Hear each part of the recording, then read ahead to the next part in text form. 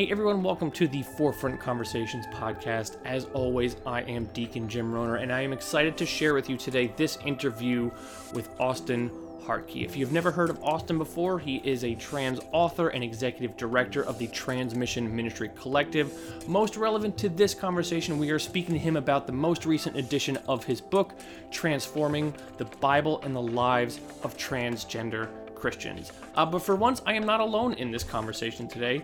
Joining me to converse with Austen is Dee Eng. Dee is a member of the leadership team here at Forefront Church. They are trans and genderqueer, and their insight and life experience is invaluable to this conversation. I can't thank them enough for joining me, and I know that all of you listening are going to be really edified and have a really great time with this conversation. But before we get into the conversation with Austen Hartke, I do just want to take a moment to say that if you have benefited from this podcast and you believe in ushering in a more just and generous expression of the Christian faith, then would you please consider a one-time or recurring gift so that we can continue to offer resources like this podcast. It doesn't matter if you go to Forefront in person, if you attend virtually, or if you've never gone at all. If you have listened to this podcast and it has contributed any type of value to your life, then we just ask that you give a little bit. It doesn't matter if it's $5, doesn't matter if it's $500. Anything that you give is going to continue the mission of this podcast and continue the work of ushering a more just and generous expression of the Christian faith. You can do so by going to forefrontnyc.com/give, or if you want to give a one-time gift, you can do so on Venmo at ffbk-gifts. Thanks for listening. We do hope that you enjoy this conversation, and we do hope we're going to have a lot more great conversations like this in the future. Austen, greatly appreciate you giving the time today. It took a little bit of back and forth, but I'm glad that we were finally able to get this going on. I do want to get into the specifics of your book in a little bit, that is Transforming the Bible and the Lives of Transgender Christians. But even before we kind of get into the specifics of that, I want to kind of step back a little bit and just kind of get a little bit of your story. And if you don't mind just kind of sharing this transition, this identity that you have now, when did you first kind of start realizing or thinking like, maybe the identity I have is not the identity that I actually am? What was that journey like for you? When did it kind of start? Yeah. Well, thanks for having me on. I'm excited to be here. Mm-hmm. So my experience with gender specifically was tied up in my experience with faith. My whole life has been. And so I grew up non-denom, evangelical Christian, homeschooling family, pretty like socially conservative and kind of isolated as a homeschooling family, part of a homeschooling group, right? Oh. So like that was my background. And I was assigned female at birth. So everybody, for the first part of my life, everybody thought I was the oldest sister of three sisters. And my experience of coming to understand more about myself, I would say it would be pretty accurate to say I just didn't have a sense of my gender really at all for the first 10 years of my life. I definitely had expectations placed on me about the idea of like, this is what it's like to be a woman. This is what it's like to be a girl. And like, these are the things you're not allowed to do as a girl. Right. So I definitely had those expectations. But I internally was like, I don't think that's right. Like something feels, this isn't quite it, but I didn't have language for it. And so for the first 10 years or so, I was just kind of like, well, everybody thinks this. I don't think they're right, but I also don't know if they're wrong, and I don't have any language to explain it anyways. So I just kind of went with it, more or less. I was very excited when I got to get my hair cut the way I wanted to for the first time and got a classic 90s bowl cut. And so like, I just kind of felt like a non-gendered being for the first part of my life. And then puberty hit, right? Like pre-adolescence and puberty happened. And suddenly I was like, oh no, something is definitely wrong now. And that was really the point where it kind of like became more of a going concern, right? So I did what a lot of trans folks do, and a lot of queer folks in general do, where I was in middle school and early high school, when you're experiencing all of that social pressure, like middle school sucks for everybody, right?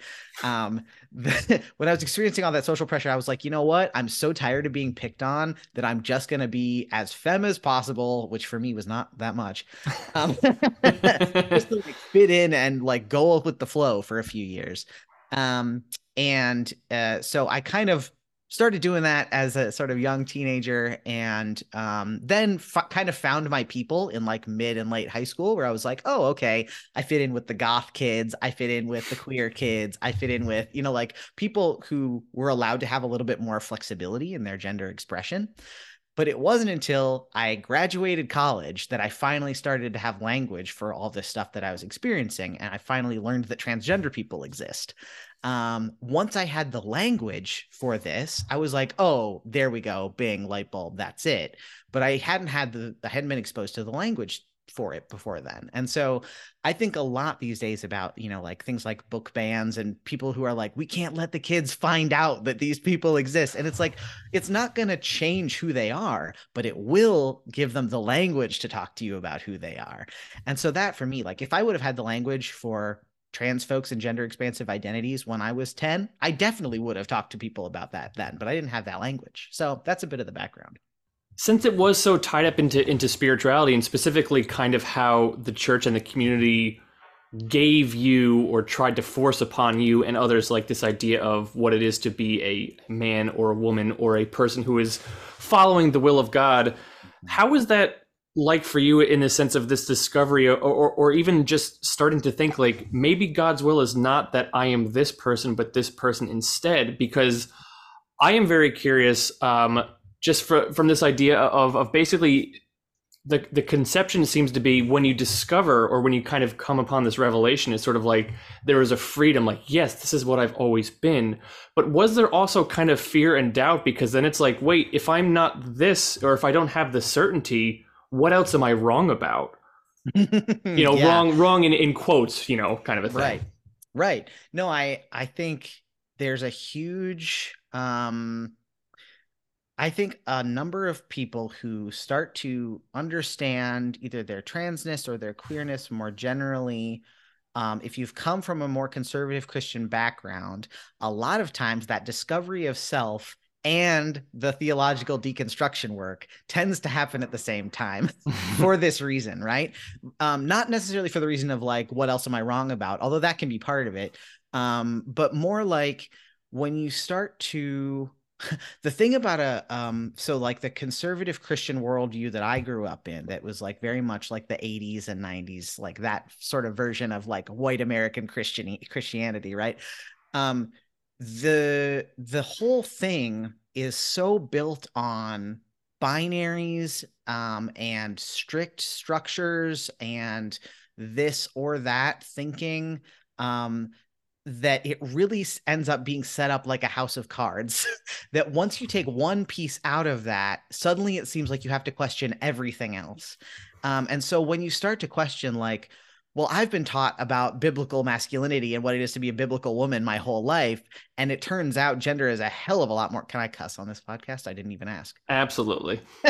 Gender is a hell of a lot more complicated than that. Like once you start thinking about that and you're like, oh, wait, throughout Christian history, there have been like a whole milieu of different ways of being a man or a woman and being a Christian. Suddenly it's like that pulls a card out from the bottom of the house of cards and you start going, well, wait, what about what I believe about XYZ things, right? So I think for a lot of people, those things are connected, which is part of where the fear comes from those communities of like, we don't want you thinking about all that stuff, because as soon as you start realizing that the world is more complicated, this is going to be a problem. Yeah, we were always warned about the slippery slope, right? And completely, I feel like that's true, even though it's very alarmist to say that. And I think, my house of cards fell down and I am still well within God's love and well plugged into the church, which is what they always told us we would lose immediately if we questioned it. Right. And that's the thing is, I think like Christianity, and I'm like speaking from my experience of like white Christian conservatism in the Midwest, the threat is always the sort of like shunning or loss of community and loss of family. That is always the threat, that if you stop believing like us, we will kick you out and you will lose everything. That's like, it's not, we're Minnesota nice here, so we don't say that to your face, but that's the implicit understanding, right? Yeah. And so when I think especially queer and trans people, when we come out because we've gotten to a point where we can't ignore it anymore. We can't pretend it's not there anymore. And we come out and suddenly we're like, well, yes, some relationships did fall apart. That maybe did happen. But I have this whole other amazing community now that understands and knows me as me. And it turns out all those threats about like, you're going to lose everything, like, it maybe does happen for a little while, but that is not the end of the story, right? And so when you create a structure that is like the threat is always you will lose everything if you leave us, that should be a red flag for everybody. Yeah, I guess there is a, my as a cisgender white man, my deconstruction was more about letting go of this idea of sin leads to hell versus, right, following a path leads to heaven. So when you do kind of come out of that and you realize like you peek your head out the door and like, okay, I'm not being smote dead. Maybe this is all just kind of not a lie per se, but maybe like a lot of what we've been told are constructs that have been crafted for us instead of those that inherently exist within what we believe to be creation and spirituality and that sort of thing. And so there is certainly the freedom, but as deconstruction implies, like you got to break a lot of stuff down first, and building it back up takes time and effort. Right. But the thing that is then built is so much stronger. It's so much stronger than the thing that was kind of like half-heartedly pieced together that you were just inheriting from other people, which is not to say that inherited faith is bad. There's a lot of good about it. But, the thing that you end up building because it has been through the fire and has been tested is always going to be stronger and more relevant to your life. Well, it's also like more resilient going forward too, right? It can still be tested. New questions come up all the time. And then, but the new thing that you've built can withstand that because that questioning is part of the foundation of what you built. And then layer after layer continues to be stronger. Yeah. And I feel like that's the thing that I hope that people start to understand about gender, right? Like we're getting it with faith, but like to say the same thing is true about gender, that looking at our own experience of gender, testing it, asking questions, moving outside boxes, realizing that the structures that we were told about gender are not actually as like rigid as we thought they were, right? That same thing ends up creating a much stronger sense of self that is not threatened by everybody around you who's doing something different. So I think it's very much the same thing with gender too. And when it comes to this inherited story, or the story that is being told to us, forced upon us, however you want to frame it, in your experience or in your opinion, I guess, why do people get so hung up on duality as sort of a reality? I mean, you have in the book of Genesis, man and woman, he created them. The idea of darkness is only understood in the absence of light, and yet there's no explanation of like what dawn or what dusk is like, which is a little bit more nuanced, I suppose. But why do people get so hung up, and specifically when it comes to spirituality, on this idea of like it is this or it is that? And maybe the answer is simple as misogyny and the patriarchy, or maybe that's just one component of it. But like, why is that the thing that people like? It's got to be this way or it's that way. We're ditching nuance. I mean, I feel like there's a lot. I think there are a lot of reasons, and that's why it's so strong. There's a lot of compounding reasons, but I think one of the things that it's okay to recognize is that we as humans, with like most human brains, tend to default to binaries unless taught otherwise. And that's a survival strategy. When you are seeing an animal running towards you, you immediately have to think, is this a tiger or is this my house cat? And is this a danger to me, right? You immediately track things. Knee-jerk reactions are about safety. They're all about, is this a danger or is this not a danger? And that's the way your brain works. And so because our brains are not only wired that way a little bit biologically to think about like danger versus not danger, it's very easy for us to get stuck in other kinds of binaries, and binaries that are taught. So we're walking down the street and we see somebody and our brain immediately wants to go, is that a man or a woman, right? And unless we are like taught a different way of thinking, that is what we're going to default toward, because it's a taught binary on top of an instinctual binary, right? So I feel like these sort of ways of thinking are so strong in us because part of it is instinctual and part of it is taught. And it's easier to see the world in a way that is like all bad people are villains with mustaches and big coats and whatever, like with knives in an alleyway, and all good people are like saints out feeding the poor on the street. And you should be able to immediately distinguish between those two of them. And then we realize that that's not actually how the world works. Like, people who seem very good do terrible things, and people who seem sketchy to us because of our preconceived notions are actually wonderful people. You know, we realize that those binaries don't actually hold up to the scrutiny of what real life looks like. So I feel like when we've got a faith that is dealing with those human instincts of like wanting to have an immediate reaction, plus the cultural like structures on top of that about how we think about the world. And then on top of that, within Christianity, we have a whole history of binaries that are set up because of the worldview of the people that wrote scripture. So we have Paul, influenced hugely by the Greek world, going hard on the flesh versus spirit dichotomy, right? So like we have things like that on top of it as well. So I just think we're like hugely primed to think in those binary structures. But then when we look at the world and when we look at the mystery of God and God's work in the world, we realize, well, okay, maybe those structures can be helpful sometimes when we do have to figure out if we're being attacked by a tiger. But for a lot of it, we're actually connecting with something much deeper and like beyond humanity when we get outside of those structures, if that makes sense. I used to go to an Episcopalian church years ago, and one of the most valuable things that I learned from the rectors there was this idea of text without context becomes pretext. So I love that you mentioned that in this idea of how Paul was influenced by the Greek world and where he was writing from and that sort of thing.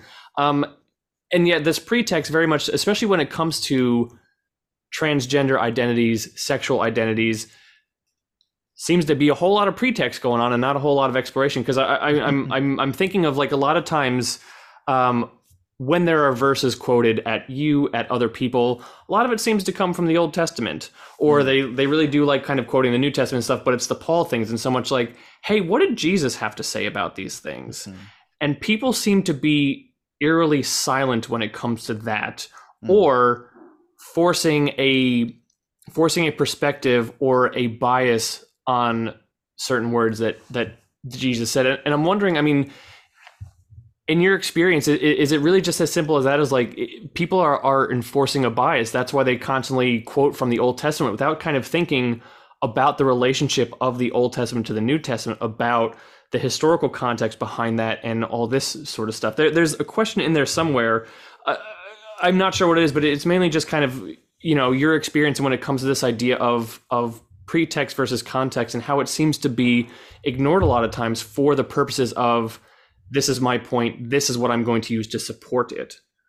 Right. I mean, so the thing that my background academically is as an Old Testament scholar. My degree is in Hebrew Bible, and specifically, I think the reason that I went into Hebrew Bible scholarship in seminary was because verses that I had heard used against LGBTQ plus people were usually verses from the Old Testament. Of course, we've got like Romans and there's other things too, but I usually heard the sort of verses used from Deuteronomy and Leviticus and things like that to kind of as the clobber passages, right? Sure.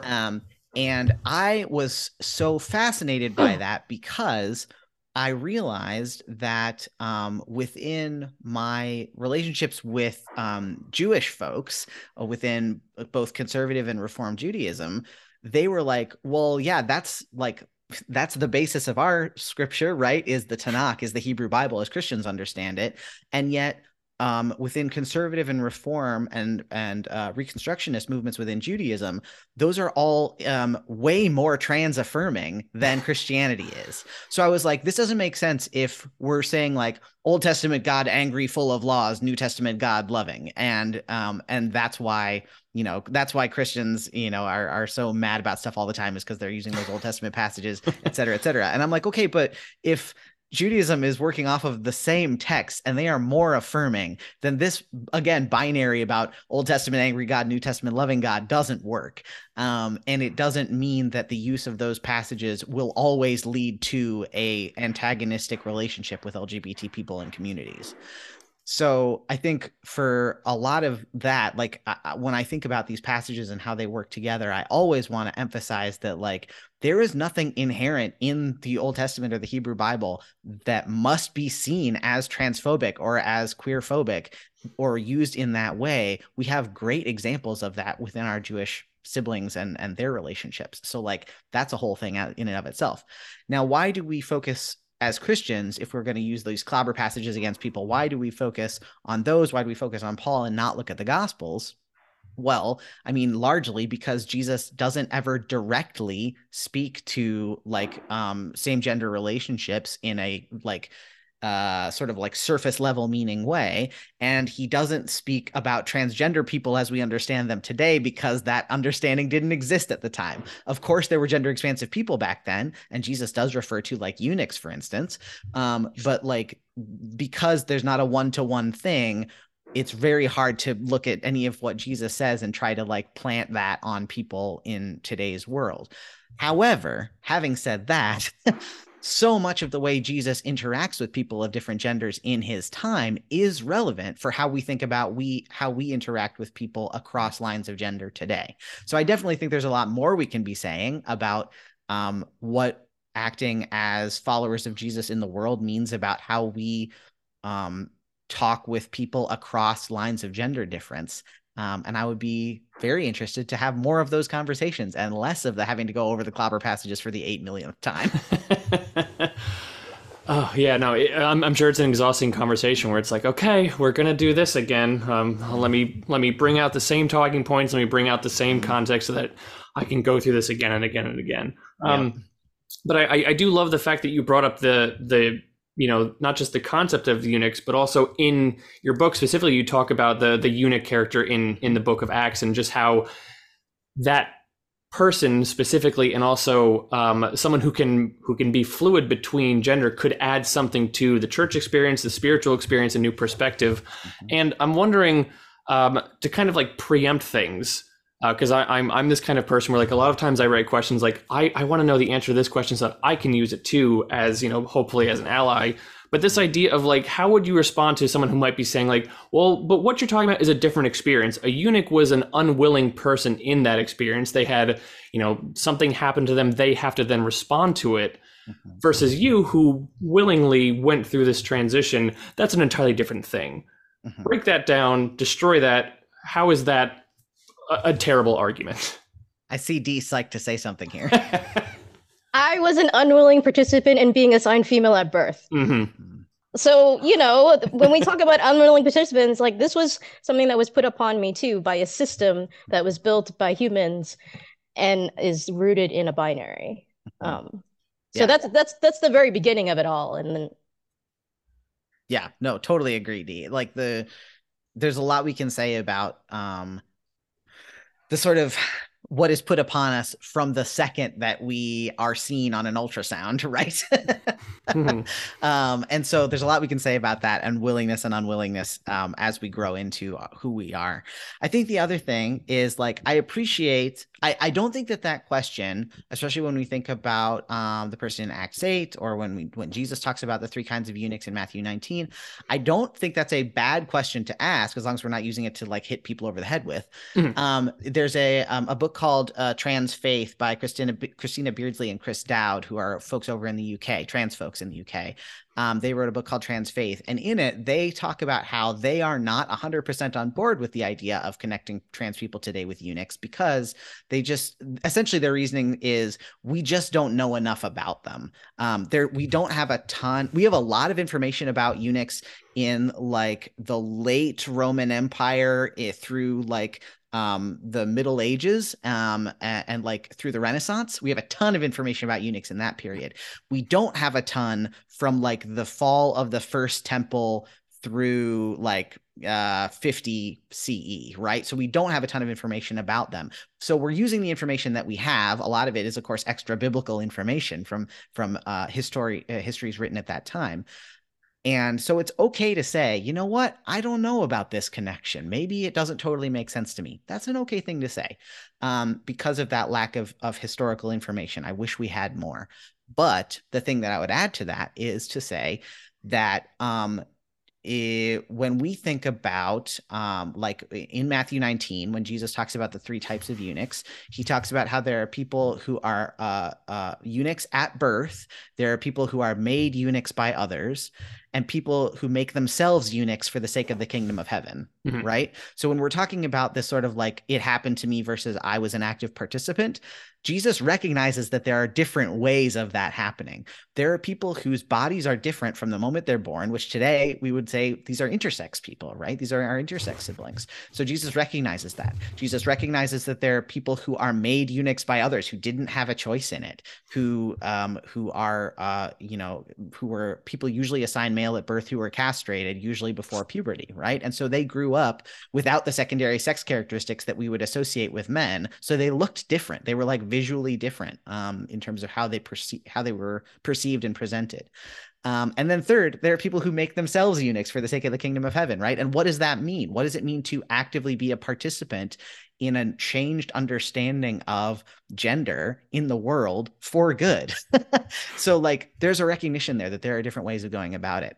I think the other thing that it makes me think of is there is, in the same way that we sometimes talk about side A and side B arguments for people of different orientations, which in like the sort of evangelical world, side A is to say that like it's totally okay to have a relationship, like a same gender relationship and be gay, and that's totally fine. Side B is to say it's okay if you're attracted to people as long as you don't act on it, as long as you don't have those relationships, right? So that's side A versus side B. And this is the equivalent for trans folks to say, it's okay if you are who you are, as long as you don't do anything about it, as long as you don't transition, as long as you don't come out, as long as you don't have any medical procedures or take hormones. That's the side B of transness, right? And when people bring forward this idea of like, well, eunuchs aren't the same because they didn't have any choice in it, it's basically saying, well, okay, you might not have a choice to be a trans person, but we are going to hold you accountable for choices that you make to transition, and those are bad, right? Like that's usually the direction that's coming from. So I always want to kind of say, let's take a second look at that kind of theology and what it does and what it says about how we move in the world. Yeah, and the side B thing is so interesting, and not in the sense of like, but more in the sense of like, wait, where does this come from? Because I am wondering, if, in your opinion, like, why do you suppose people get so hung up on these, and I'm putting sins in air quotes once again, of like being transgender, of being homosexual, or even of like having sexual feelings towards someone if you're straight and not acting out on them? Why is there so much of an emphasis on like these seem to be in a hierarchy of sins way up there, when something like, well, they're an adulterer, they're a thief, they're a murderer, they're more willing to forgive. And yet these ones, being transgender, about being homosexual, having those feelings, it's like, there seems to be so much on an emphasis and condemnation on them when you think about sin as creating an imbalance between a person and God, or even as something where there is a victim. There are no victims. There's no one externally being hurt. There's no imbalance between the person and God. So yet, why is there so much of a focus on a condemnation on these sins versus those ones where there are actually people being hurt? I don't have a great answer for that. I don't think there is a good answer for it. I don't think that there is a good reason because I think people will say, if you put it to somebody who saw being trans, or who saw being gay, or having like being in a relationship with somebody of the same gender, like if you ask them about this, they would say, well, I think all sins are the same. Like, all sins are sins, and I love the sin, or I hate the sin, love the sin, right? Yeah. And like that would generally be their response. But that's not how it actually plays out in action, right? Even if people are telling themselves all sins are the same and whatever, the sins that they are focusing on are very much not, like the effort being put in is not the same. So I think it's a good thing to think about and talk about, like, why are these the things that we're focusing on so hard? I don't think that they would be the things that we were focusing on so hard if we were not a society that is both incredibly repressed and incredibly obsessed with sex. If absolutely. If we were in a different kind of society, I don't think that would be the case. Mm-hmm. Well, I also like to point out that like cis people are also harmed by transphobia. Yeah. Right? And like men are also harmed by misogyny. Yep. Because we've been putting boundaries around things. And sometimes I think that people see other folks who have been liberated, and instead of wanting that for themselves, they just get mad. Yeah. And you're like, you're not allowed to do that because I can't do it either. And I'm going like, well, why can't you? Mm-hmm. Yeah, there's a huge I am just like a huge rah-rah advocate of getting people to think more about their own experience of gender, because it means that they don't lash out at people in the same way when they're surprised by somebody who's doing gender differently. So like I just had a really good conversation with somebody a while ago who was like, I feel uncomfortable when I see like people who I read as male but presenting in more femme ways, and this person is a cis guy, and he's like, I feel uncomfortable when I see this. What do I do about that discomfort? And it's like, well, you have to ask yourself what it is, like where that discomfort is coming from. Is it coming from a place where you see them and you're like, I'm worried that that my masculinity is now in question because they're doing masculinity different than me? Am I worried if I'm attracted to them and what that says about my sexuality? Am I like, it always is, anytime we see somebody else and we feel like fear or revulsion or something like that, it's something within us that's the problem. It's not the other person that's the problem, right? This is a thing that tells us, oh, I have some internal work I need to do. But a lot of people, rather than doing that internal work and that self-reflection, act out in anger and end up hurting other people because of it. And so it's like, if we could just get, I was telling my partner yesterday, I don't know if either of you seen the TV show Alone, where like people just get like dropped someplace. It's like a survival show. Oh yeah, it's engrossing and also probably unhealthy to binge, but yes. Yes, they just like airdrop people in these remote locations and are like, try to survive in the wilderness for a certain amount of time, right? And so many of the guys that get sent out there, that I assume are cis guys, that get sent out there, after like 15 or so days, they come back and they're just like, I did not realize that I was like recreating relationships I had with my dad, and I missed my wife, and I didn't know that I cared, that people cared about me. They like have all these things. And I'm like, I wish I could drop every cishet guy in the world on an island by themselves for like 10 days to just be like, think about yourself. Think about your trauma. Well, because I think it would do everybody some good. In some ways, this is also what happened in the pandemic, right? Everything shut down. Everyone was forced to stay at home. And then people who are living in perhaps relationships that they weren't comfortable in, but they could distract themselves when the world was open, had to face it. Yeah. And had to face each other and had to talk about it, or like let it explode, because there was nothing else. There was nowhere else they could go, and they had to deal with it. And so many relationships fell apart then. But I also think that there were many people who came out during that time as well, because you have to sit in your own thoughts, and you're sort of no longer expected to follow societal like expectations if we're all staying inside our homes. And so what do you do when no one else is watching?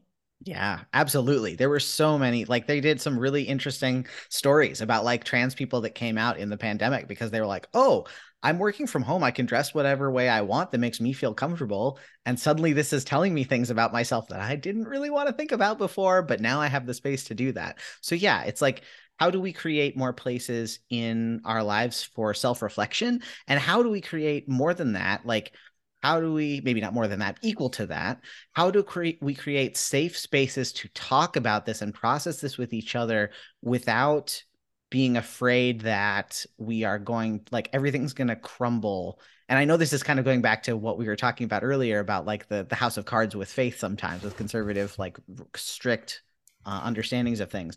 But I always want to encourage people that like when it comes to your gender and thinking about what's going on with you internally, there is not going to be a point at which somebody else's experience of gender makes your experience irrelevant or that like takes something away from you. And when you look internally and think about your experience with gender, I think some people worry that if they can't base all of it on how their body is structured, on what reproductive organs they have, then nothing will be there. And they'll be like, well, how can I say I'm a man or a woman if it's not based on this? There will be something there. You will not be left with a gaping like nothingness there. Like there are reasons that you know yourself to be the gender that you are that aren't just based on your reproductive organs. And if more people felt confident in that, then we would have less conflict about it, you know? So I just, yeah, I'm a huge advocate for more self-reflection and more safe spaces for us to admit that to each other. Yeah, like the people who out there are claiming that, you know, their rights are being taken away, when actually, no, what's happening is that other people are gaining rights, and the only thing being taken away from you is your dichotomous view of a world, or the freedom for you to say certain critical or oppressive things. Like, but no one's saying that, like, okay, well, now we're affirming transgender people, so now you are forced to be transgender as well. Like, that's not a world that exists. Right. No, and that's, yeah, there was something so destabilizing about the pandemic that was basically like it existentially shook people to the core. That's like, listen, the way that society is supposed to work, that we've all been told it's supposed to work, that's not happening now. Mm-hmm. So why do I need to act or work as I've been told that I have to work? So one of the questions I wanted to bring forward is sort of concrete ways that the church can demonstrate their care and affirmation of trans people, even if they're a church that's not openly affirming yet. Like, what can people do to show that care? I think that more often than not, like, people just be like, what do I do now? Mm-hmm. So now I'm asking you, what do we do now? Yeah, I mean, the answer is there's a buffet of options. There's lots and lots of things people can do depending on, you know, what works in your particular context. I would say the biggest thing that I would love more churches to be doing right now, and just more Christians in general, is speaking up about how your faith calls you to affirm, like fully affirm and celebrate and love trans folks.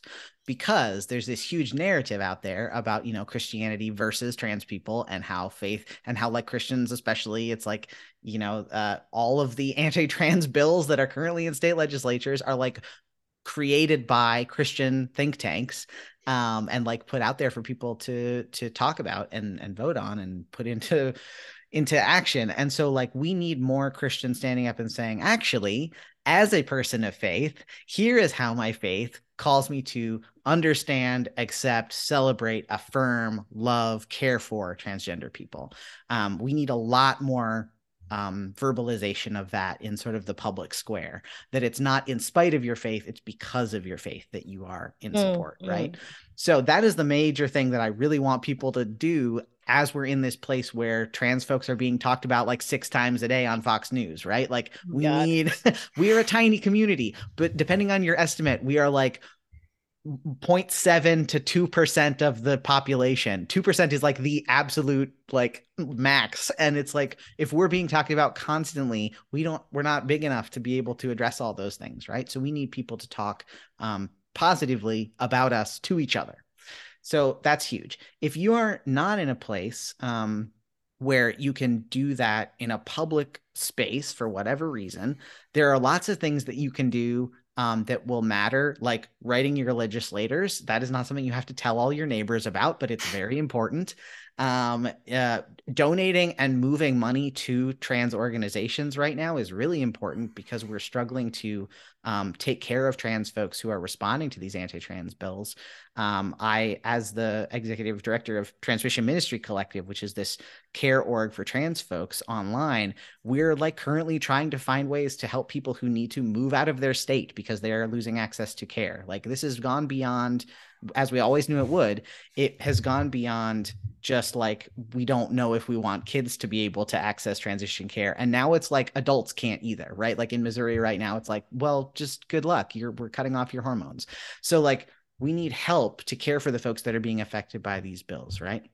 And I know I'm going on a lot about these bills, but it's because it's affecting people's everyday lives in a huge, huge way. So we need the church to get involved in that conversation. And whether it's verbally, audibly for everybody to see, or whether it's like I'm making a donation and I'm writing my legislators, like those things are all very important. When it comes to like how we treat each other, the thing that I always want to encourage people to do interpersonally, like one-on-one, is to remember that your care always has to exceed your understanding. There's going to be a point at which your understanding will fail and you'll hit a wall and go, I don't know what that's like for you. But your care has to extend past that limit. It's okay for you to not understand everything and still care for people the way that they are asking to be cared for. For the allies out there, people hoping to be allies, people like myself who, you know, have always had their gender identity and sex identity sync up from the very beginning.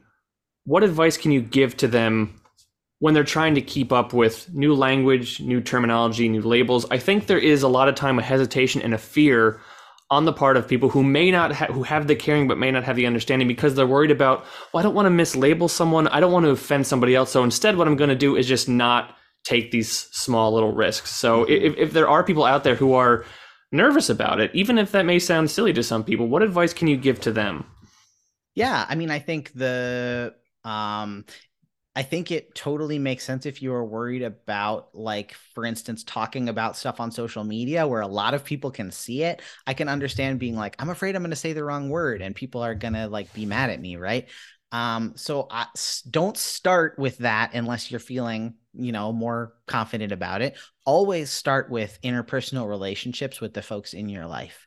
And if you're like, well, I don't know anybody who's trans, this is a great time to pick up a book by a trans person or watch a documentary, things that like help you understand trans stories, even if you don't know somebody personally. But I can bet you that you probably do know some trans folks, even if you don't know that they're trans.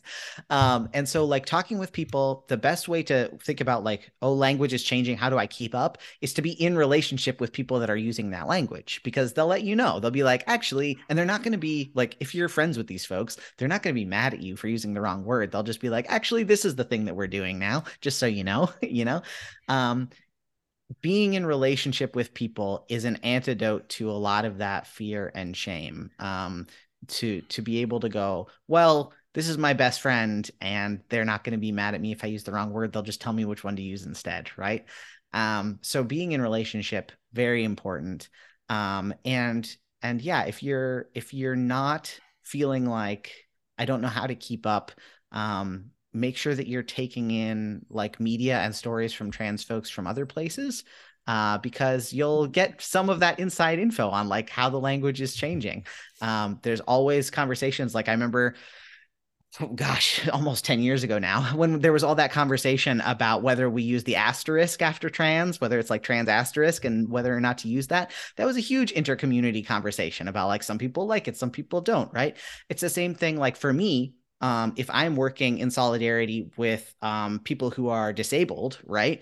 The language around disability is changing all the time. Do we say disabled people? Do we say people with disabilities? Do we talk about how they are disabled by our society? Do we talk about the internal things that they, their own like theology and how they understand how that works for them? So I'm not constantly keeping up with all of that, but I'm in relationship with people who will be like, oh, just so you know, this is a thing that changed recently, you know, and that will really help. I think part of it is also going into it knowing you're going to get stuff wrong. Yeah. That's a really hard place to be in. And I recognize that. I say that very simply, but you will get things wrong. And I ask people to be willing to be uncomfortable when they are corrected. Right. And I will do my best to gently correct instead of like, you know, flipping out on you or something. Right. But that again, that's a very hard thing to ask of people, to be uncomfortable, especially people who are in the majority, right? Especially cis people, especially white people, especially whatever duality you want to put in place there. Folks who have always been comfortable now are being asked to be uncomfortable. Yeah, and to realize that that discomfort is not a sign that you are bad. Because I know, like, I don't know, if you're into the Enneagram, I'm an Enneagram 1, in any sense of like, I've done something wrong means I'm a terrible person. Right? Like, that's not what it means to make a mistake. It's okay to make a mistake and learn from it. The discomfort means you are growing. So like, discomfort is actually a sign of a good thing. It's not a sign that you did something wrong. Or that you yourself are terrible to the core. Exactly. No, that is a valuable lesson to learn, and one that I have to kind of keep learning. That perfect is not the enemy of good necessarily. And just this idea of like, we are going to make mistakes, but that is part of the growing process. As someone who now has a child who is approaching 6 months, like, there's going to be a lot of times I'm going to make a mistake, and I'm going to question, like, did I raise him right? And it's like, my therapist likes to say, like, you just got to be good enough. You just got to do like 60%. And that's what you got to be, and that's what you got to concern yourself with. But this idea, I love that thought of like, you gotta be comfortable with being uncomfortable, which is when you are part of that like white cisgender male who has had the power throughout history. It's like, that's not a familiar position to be in. Yeah, in my more petty moments, I have to point out to people that I am uncomfortable regularly. Like, you may be using the wrong word sometimes, but I get misgendered constantly. Yeah. And I have to hear it day in and day out. And like, walking through the world and being worried about which bathroom to use. And like trying to go get a haircut and wondering if the stylist is going to, give me what I want. Like, these are everyday discomforts that I just have to deal with and are part of my life. So like, suck it up. Yeah, I definitely feel that some days. Yeah. Well, Austen, like I said, a reminder to people, the book is Transforming the Bible and the Lives of Transgender Christians. The one final question I kind of wanted to wrap up with is, so it's actually a second edition of your book, which just came out. So there has been a first edition out for a little bit. I'm wondering, I mean, we've talked about, and you've mentioned it, just there are bills out there, anti-trans bills in all sorts of conservative states. But I'm wondering also from a hopeful and encouraging, a progressive perspective, what have you seen change between the first edition and your second edition now, specifically when it comes to the church and spirituality? What out there is moving in the right direction? Yeah. I mean, in general, I think this is one of those weird things where it's true with a lot of legislation right now, that the legislation that is being put forward and passed is not actually representative of the majority of people. It's being passed by a very, very loud and passionate minority. And so when I think about like how things have changed, yes, we are experiencing this huge blowback right now. And in some ways it's easy to look at it and go, things are worse than they were in 2018 when I first read the first edition, right? It's easy to, and I think it would be accurate to say on a legislative scale, things are worse now. But in the on the ground grassroots sense of things, I do believe that they're getting better. And the reason that I think that is because when I go to churches now, when I do a lot of church education work, and when I was going around to churches in like 2016, 17, 18 and doing this work, they were still like, even the churches that were fairly far forward in talking about affirmation in general still weren't really sure what to do. They didn't really know how to talk about things. Like in general, it was like, even if they were pretty far forward on a lot of other issues, this was one that they just were like, we don't know what to do here. And now when I go to churches, of course, there are still churches that need that 101 work. Absolutely. More and more churches every day, which is a good thing that we're bringing more and more folks along on this journey. But now when I go to more churches that are more progressive on a lot of these other issues, they are thinking very creatively about how to support trans folks. So like I went to a church down in Dallas a couple of months ago, and they're like, oh yeah, well, we had this extra room in our church building that we weren't using. So we turned it into a clothes closet for trans folks that like people come and donate stuff and you can get like a whole new wardrobe for free. Right. They were like, well, they were like, we have an extra room. Why not? They were like, we have a bunch of retired lawyers in our congregation. So they're doing pro bono work to help people get their gender markers changed. Like just like they're thinking creatively about what they can do. And even though we may still have to have these one-on-one conversations with folks that are just learning for the first time, which is great and fine, we are also now able to go, how are we responding creatively to this? And more churches are getting to that point. So it's like the sea change that's slowly happening, where we're getting a rise in the number of churches that are starting to talk about it. And then the churches that started talking about it in 2018 are now at a whole nother level of action. And that's really great. So yeah, even though sometimes when you look at it from like the 10,000 foot view or whatever, you're like, oh, things are worse. When you get down on the ground and start talking with folks in little communities, the tiny Catholic churches that are doing cool things, even though their bishop is going to be mad if they find out, like there are churches like that are doing amazing things that make me really hopeful. Well, Austen, thank you so much for, the book, for giving your time, for telling your story. I hope that, if there are allies out there who are listening, that they are a little bit well equipped now to be better allies. And if there are people out there who, their story or your story is inspirational to them, then that's absolutely great. And I'm going to give you just a moment too, just when you sign off, like, plug anything you want, your book, the ministry that you're a part of. I just, whatever kind of helps people out there kind of on their own journey, I want them to hear about it from you. For sure. Yeah. Gosh, what's some good stuff I can plug? Well, first I'll start off by plugging TMC, which is the community that I am the executive director of, where you can find us at transmissionministry.com. And basically we're an online support org for trans Christians. And so we have support groups and workshops and Bible studies and a server and all kinds of stuff, chat server. So if you're a trans Christian, or you're like exploring that and like you don't know if you're trans, but you think you might be, we are happy to chat with you and have you as part of the group. So go check that out. And if you want to donate to keep that work going, because we don't charge for any of the stuff that we do, you can go donate at transmissionministry.com as well. So that's one thing. I think another thing, since we're talking about books, and we're talking about like reflecting on our own gender, this is a book that this is not like a paid plug. It's just a book that I love. There's a book called How to Understand Your Gender by Alex Ian Taffy and Meg John Barker. And that book is one that I want to recommend to every person in the country. I want to just be like, here, read this, because it's a great walkthrough of like how gender works, how it lives out in our lives. And I think, like, especially if you're a cis person, it's helpful to have a guide for how to think it through a little bit more, because you're like, I don't even know what questions to ask. So I would just tell everybody to go get that book and read it, because it's great.